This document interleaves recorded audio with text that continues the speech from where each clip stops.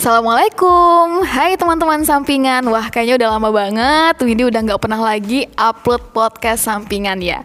Dan hari ini spesial banget, Windy gak sendirian. Kita hari ini bertiga, bareng-bareng sama dua orang teman yang sudah menjadi investor di pasar modal Indonesia. Wow, keren banget pasti, karena kita bakal ngobrolin seputar pengalaman mereka sih sebetulnya ya. Jadi kita dari pengalaman-pengalamannya, kita juga akan cerita apa aja sih sebetulnya kesalahan-kesalahan yang paling sering dilakukan oleh investor pemula. Kita kenalan dulu. Di sebelah kanan saya, sebetulnya nggak ada kamera juga sih, jadi nggak penting sebelah kanan atau sebelah kiri. Ini sudah ada Mas Handika dan juga Mas Reynaldi. Nah, kita akan mulai dulu. Windy mau tanya ke Mas Handika dulu. Kira-kira dari pengalaman yang sudah pertama kali memulai investasi, sudah melakukan berapa banyak kesalahan? Perkenalkan, nama saya Handika Prastia Anggara. Saya salah satu investor dari RHB Sekuritas. Dan rata-rata sih kesalahan pertama itu adalah tidak pernah memulai. Bener sih. Bener. Itu soalnya kayak gini nih. Soal kalau kita cerita ke temen tuh, kamu sibuk apaan? Trading saham. Saham itu apaan? Saham itu kayak gini. Nah, cuman sebatas diomongin doang, kagak dimulai. Dan itu salah satu kesalahan yang pertama. Makanya mulai aja dulu, karena untuk sekarang ya buka akun juga butuh 100.000 doang. Kayak iklan ya, mulai aja dulu ya. Iklan ini. Iya sih. Bener-bener. Itu iklan apa ya? Iklan sekolah pasar modal. Mulai aja dulu. Mulai. Beda itu kan. Ya, bener. Oke, terus selanjutnya biasanya kesalahannya itu terjebak di saham-saham gorengan yang harganya fluktuasinya tuh sangat mengerikan, kayak gitu sih. Itu aja sih dulu. Mungkin Mas Rey udah dua dulu. Sekarang ke Mas Reynaldi. Mas Rey, nggak perlu kamera sih sebetulnya Mas. Langsung aja. Ya, Kira-kira kesalahan-kesalahan yang paling sering atau yang sudah pernah Mas Rey lakukan? Oke. Kalau kesalahan mungkin ada banyak ya Mbak ya. Cuma kita ulik dulu dari awal waktu saya mengenal saham pertama kali. Oh iya. Penuh dengan kesalahan hidup ini. Iya. Ya, mungkin yang pertama saya kurang berpengalaman yang pertama, dan mudah untuk ya saat itu kita nggak tahu kan saham gorengan seperti apa, terus saham yang sedang dimainin oleh market maker itu seperti apa. Saya waktu itu pernah masuk di salah satu saham yang sedang dalam tanda kutip dimainkan. Ya, naiknya cepat, turunnya juga cepat. Kebetulan saat itu saya udah terlanjur masuk, dan saya nggak tahu nih saham itu kenapa kok ternyata turun. Padahal kita berharapnya pasti naik kan. Itu tahun berapa Mas? Itu kalau nggak salah sekitar pertengahan 2017. Saya beli saham itu, kita omongin aja di harga 67. Nah, Boleh sebut merek nggak tuh? nggak usah. Ntar dibilang rekomendasi. Iya. Di harga 67, kemudian dia mulai turun itu ke harga 60-an. Saya masih berharapnya dia masih bakal naik. Penuh harapan. Jadi iya. Tak berpisah. Iya.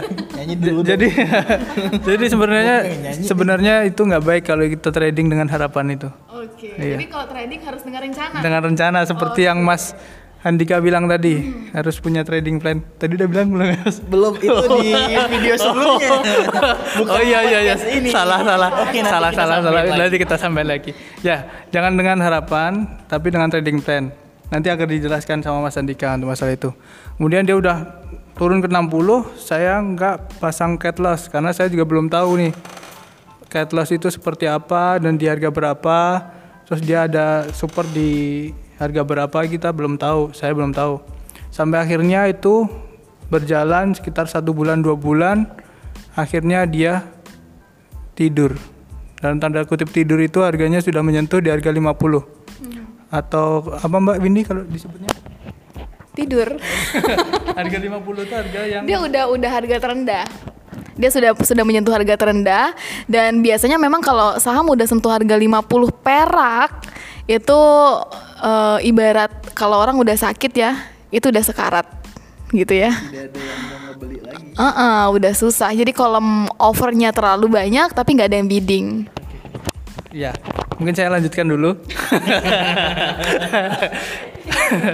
Jadi setelah menyentuh 50, ya saat itu saya sudah gak bisa ngapa-ngapain lagi. Dijual juga udah gak ada yang pasang bid. Ya bener ya, gak ada yang ngebid juga. Ini sesi curhat jadinya. Iya, itu kesalahan pertama saya waktu itu. Saya terlalu tergiur dengan saham-saham gorengan, istilahnya gorengan. Bagi yang pemula nanti bisa mencari tahu apa itu saham gorengan. Jadi kalau bisa dihindari dulu. Kalau memang belum berpengalaman atau belum tahu informasi tentang saham gorengan tersebut. Kemudian kesalahan kedua, saya pernah beli saham properti. Dan saham itu ketika saya beli turun lagi sekitar 3 bulan, dan akhirnya karena saya tidak sabar mungkin dan saya kurang pengalaman lagi, saya jual. Dan ternyata setelah 1 bulan berjalan, saham itu mulai naik lagi ke harga waktu saya pembelian. Ya, itu waktu itu sudah minusnya 40%, saya cut loss dan dia naik lagi ke harga pembelian. Harusnya bisa balik modal ya, Mas? Harusnya bisa balik modal. Tapi jangan disamakan dengan yang gorengan tadi. Gorengan tadi harus memang ada stop loss-nya karena perusahaannya ya bisa dibilang dari fundamentalnya kurang bagus lah. Kalau yang properti ini saya lihat sebenarnya fundamentalnya itu bagus. Cuma waktu itu sedang trennya aja dia koreksi. Seperti itu. Mungkin 2 dulu tadi, Mas Andika juga 2. Saya terlalu panjang ya ngomong. Saya nambahin 2 juga nih berarti nih. Enggak, tapi ini juga ada satu hal yang penting sih. Karena kan ini kan teman-teman dari sisi investor ya. Sebetulnya yang paling diharapkan dari seorang investor, jadi yang paling diharapkan itu maksudnya apa? Bukan perihal kondisi market aja ya, tapi juga kayak kebutuhan investor itu seperti apa? Kebutuhan terhadap mungkin fasilitas yang diberikan oleh platformnya, atau mungkin teman-teman di sini butuh lebih banyak komunitas yang mungkin bisa kumpul-kumpul yang udah punya satu pemahaman atau satu frekuensi, dia bilangnya. Kira-kira kebutuhan yang sampai saat ini itu nggak di-provide untuk teman-teman bisa berkembang di investasi saham itu apa? Pertanyaannya susah ya. Enggak, maksudnya kan kayak gini. Ketika orang-orang memulai investasi saham gitu kan, jadi mereka juga kadang tuh butuh satu, selain rekomendasi deh. Karena rekomendasi mah di mana-mana banyak ya. Setiap hari tuh rekomendasi banyak banget. Tapi kalian juga kayak bingung kan cara memilihnya seperti apa. Nah, berarti kan ada hal-hal yang ternyata kalian nggak dapetin nih. Apakah itu ilmunya, apakah bisa belajar sendiri, atau mungkin teman-teman harus cari tempat belajarnya, atau mencari pihak lain yang bisa mengajari teman-teman untuk bisa lebih hati-hati selama bertransaksi. Jadi saya dulu nih. Ya udah. Yang kali aja sih yang menurut saya yang perlu pertama kali itu kita tuh dapat teman-teman nongkrong yang satu frekuensi, yang hobi ngobrolin soal pasar modal. Soalnya kalau kita gak coba terjun dulu ke circle yang ngomongin saham tuh, pasti bakal beranggapan kayak saham itu riba, saham itu judi, saham itu resiko tinggi banget. Padahal ya setelah kita terjun ke dalam, ada yang namanya saham syariah, dan tiap sekuritas pasti nyediain akun trading online yang syariah. Terus juga kita tuh nggak boleh sebutin ini ya, sebutin merek sekuritas ya. Oh oke. Di sini nggak boleh ya? Nggak boleh, oke. Baik, tidak menyebutkan. Pokoknya rata-rata di tiap sekuritas itu bakal nyediain akun online trading syariah kayak gitu sih. Yang penting kita membiasakan diri untuk dengar perihal saham dulu deh tiap hari. Itu sih. Kalau untuk komunitas, kalau bisa sih lebih ditingkatin lagi sih. biar lebih banyak orang tahu soal pasar modal dan tingkatin investor domestik di Indonesia. Tapi ini penting sih. Ngomong-ngomong, kalian berdua ini kenalnya di mana? Boleh Mas Rey yang kayaknya harus jawab. Ya, maksudnya kenal dalam tanda kutip. Tiba-tiba kenal gitu, temenan gitu kan. Oh iya. Kan kayak ini kan yang satu dari segi umur aja kan jauh banget kan, ini 87 kelahirannya. Umur ya kan jauh kan. Ya sebenarnya kita itu ketemu karena gimana ya? Kita sama-sama di satu namanya sekuritas. Nah, kita bertemu di sana ketika ada acara, yaitu acara live trading. Nah, saat itu di sana si Mas Andika ini datang, saya juga datang di acara tersebut. Terus kita kebetulan duduknya nggak sampingan sih, nggak sampingan. Kayak apa ya? Kayak ngomongin ketemu jodoh. Cuma terus kita ya biasa ngobrol-ngobrol, akhirnya sering ketemu, jadi kita bisa bertukar ide, bertukar apa ya, Saham-saham apa yang lagi menarik, sektor kita apa, diskusi bareng lah, istilahnya diskusi bareng. Ya dari situ kita jadi bisa nambah teman, bisa nambah partner untuk Diskusinya berarti di kantor BI yang ada di kota. ya Jambi ya? Ya di kota. Alhamdulillah di kota, Pak. Terus kalau untuk masalah yang pertanyaan ditanyakan ke Mas Andika tadi, benar. Sebenarnya kita harus butuh sebuah komunitas sebagai wadah untuk membahas hal-hal apa ya namanya? Hal-hal yang berkaitan dengan investasi saham itu sendiri. Karena sebenarnya kita itu untuk bisa apa namanya? Lebih terbuka itu kita memang harus berkumpul dengan orang-orang yang sudah lebih dulu terjun. Jadi kita bisa belajar dari pengalaman mereka. Selain itu juga untuk apa namanya? Mental kita, yang membangun mental juga. Iya benar. Benar. Kalau kita main istilahnya kita investasi, kita trading sendiri itu kadang psikologi kita bisa kacau karena kita melihat pasar, misalnya kita ilmunya masih belum tinggi-tinggi banget. Kita lihat, kita udah analisa, ternyata dia melawan dari analisa kita, atau misalnya dia turun gitu kan. Tidak Nah, sesuai kita langsung down. Nah, disitulah kita butuh komunitas ya. Komunitas butuhnya untuk itu, untuk mensupport kita. Itu sih mungkin. Nah, dan juga kita juga butuh mentor sebenarnya. Iya, benar. Disinilah broker-broker Nah, itu sekuritas kita sebagai sangat kebantu. Iya. Terima kasih untuk Mbak Windy yang selalu menjadi mentor kami dari awal. Gitu ya, padahal saya juga nggak trading banget. Ya, mungkin itu sih, Mbak. Oke. Terus saya bingung lagi nih, harus bahas apa gitu kan.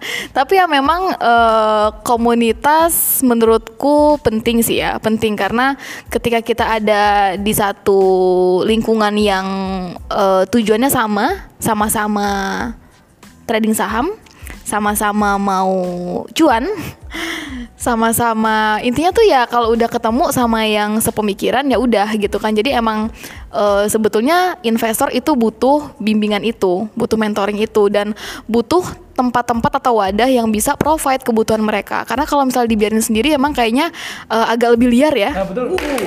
Iya kan? Trading saham yang tidak. Biasanya liar kan. Jadi kayak saham gorengan atau saham apa gitu.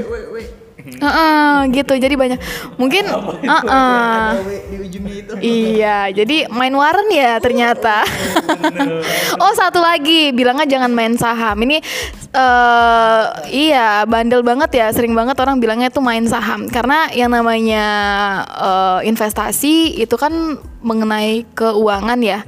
Jangan sampai nanti keuangan kamu tuh dimain-mainin gitu. Karena di sini uang yang kita pakai, yang kita pergunakan itu benar-benar harus digunakan secara bijaksana. Nah, jadi nggak cuma uang kita aja, ternyata ini juga ada yang namanya uang pinjaman loh. Ada yang pernah pakai nggak di sini? Pertanyaan saya, ada yang pernah pakai nggak? Kalau ada yang pernah pakai, harusnya sudah tahu resiko atau bahkan mungkin ada juga sih manfaat dari fasilitas funding available yang biasanya disediakan oleh platform trading. Siapa dulu yang mau jawab? Ayo anak-anak. Boleh Ibu Guru. kalau biasanya tuh yang teman-teman ngelihat pas baru join itu kan ada tuh yang namanya funding available tuh. Nah, bisa tuh tangan gatel tuh Mbak buat nyoba make funding available itu. Soalnya kan kita bisa belanja 3 kali dari modal kita. Apalagi kayak baru belajar tuh, masukin duit 1 juta. Tiba-tiba 3 juta belanja. Tiba-tiba kita bisa belanja 3 juta. Iya kan? Sebenarnya bukan tangan yang gatel sih itu. Mengkilafkan diri. Nah, kayak gitu. Dengan duit 1 juta kita bisa belanja 3 juta. Tapi ilmu kan masih terbatas tuh. Nah, kita tuh jadi secara nggak sadar pelan-lahan duit kita yang 1 juta modal awal tadi bakal tergerus pelan-pelan dengan cut loss kayak gitu. Soalnya kan seperti kita tahu sendiri tuh, ketidakpastian itu pasti. Siapa yang tahu besok saham yang kita beli bakal naik? Kayak gitu. Maka Karena kita bukan dewa ya. Karena kita bukan dewa. Kayak salah satu nama saham yang tidur ya. Ya Mas Ri. Kayak gitu. Makanya kalau saya pribadi sih sangat sudah tidak ingin berkenalan lagi dengan finding available sih. Soalnya secara nggak sadar itu bakal mengurangi aset kita pelan-pelan. Kayak itu pakai dana yang ada aja dikit nggak masalah kayak gitu. Tapi kita konsisten, itu aja sih. Kalau Mas Ray pernah menggunakan? Kalau ditanya pernah atau tidak, pasti jawabannya pernah. Sebenarnya funding available atau margin ya Mbak ya itu ya. Sebenarnya kayak pedang tapi bermata dua aja sebenarnya. Betul tidak Mas Andika? Bener banget. Kadang di sisi A dia itu membantu karena kita bisa membeli atau investasi saham dengan misalnya ada berita A nih dan ini sangat berpengaruh ke saham ini. Nah di situ kita bisa untuk membeli dengan lebih istilahnya lebih dari modal yang tersedia dari kita ya. Nah tapi kadang juga jika udah kejadian satu pasti berikutnya kita mikirnya gitu lagi. Kemarin aja bisa, pasti ini nyoba lagi. Dan ternyata tidak sesuai dengan harapan, bukan harapan sih, tidak sesuai dengan analisa. Dan ternyata dia turun, kita nggak stop loss itu. Nggak pasang stop loss. Sekarang kayak lagi main tebak-tebakan kata ya? Iya. Ya kita nggak pasang stop loss, akhirnya dia tambah turun dan modal kita bisa dibilang terkikis dan pelan-pelan sampai habis jika tidak bijak menggunakannya. Selain itu juga funding available itu pasti di setiap sekuritas. Saya kurang tahu di sekuritas lainnya seperti apa. Tapi ada yang namanya T ini ya, apa namanya? Ya, pembatasan waktu pakai Mbak ya. Nah, kalau itu saya kurang paham kalau di sekuritas lainnya itu pasti ada kayak pembatasan seperti itu dan disitulah kadang dikenakan bunga juga. Terus saham kita misalnya dalam beberapa hari itu sampai batas waktu itu belum naik, jadi ya otomatis dijual paksa. Jadi saran saya sih jangan digunakan. Saran kan boleh diikutin, boleh enggak. Saran saya jangan digunakan. Tapi kalau mau menggunakan silakan. Ya saya tidak menyarankan itu aja sih. Iya. Tapi ya memang hampir semua perusahaan sekuritas ya memang semua sekuritas sih menyediakan yang namanya margin itu. Nah, tapi ya biar lebih berkah ya teman-teman ya yang dengerin, daripada menggunakan uang pinjaman dari perusahaan sekuritas, lebih baik pakai aja uang yang ada, pakai dana yang tersedia. Jadi tradingnya pun aman, nyaman, dan yang pasti halal gitu. Paling itu aja sih ya hari ini ya untuk pembahasan mengenai saham, lebih ke sharing-sharing aja. Thank you buat Mas Andika, thank you juga buat Mas Reynaldi.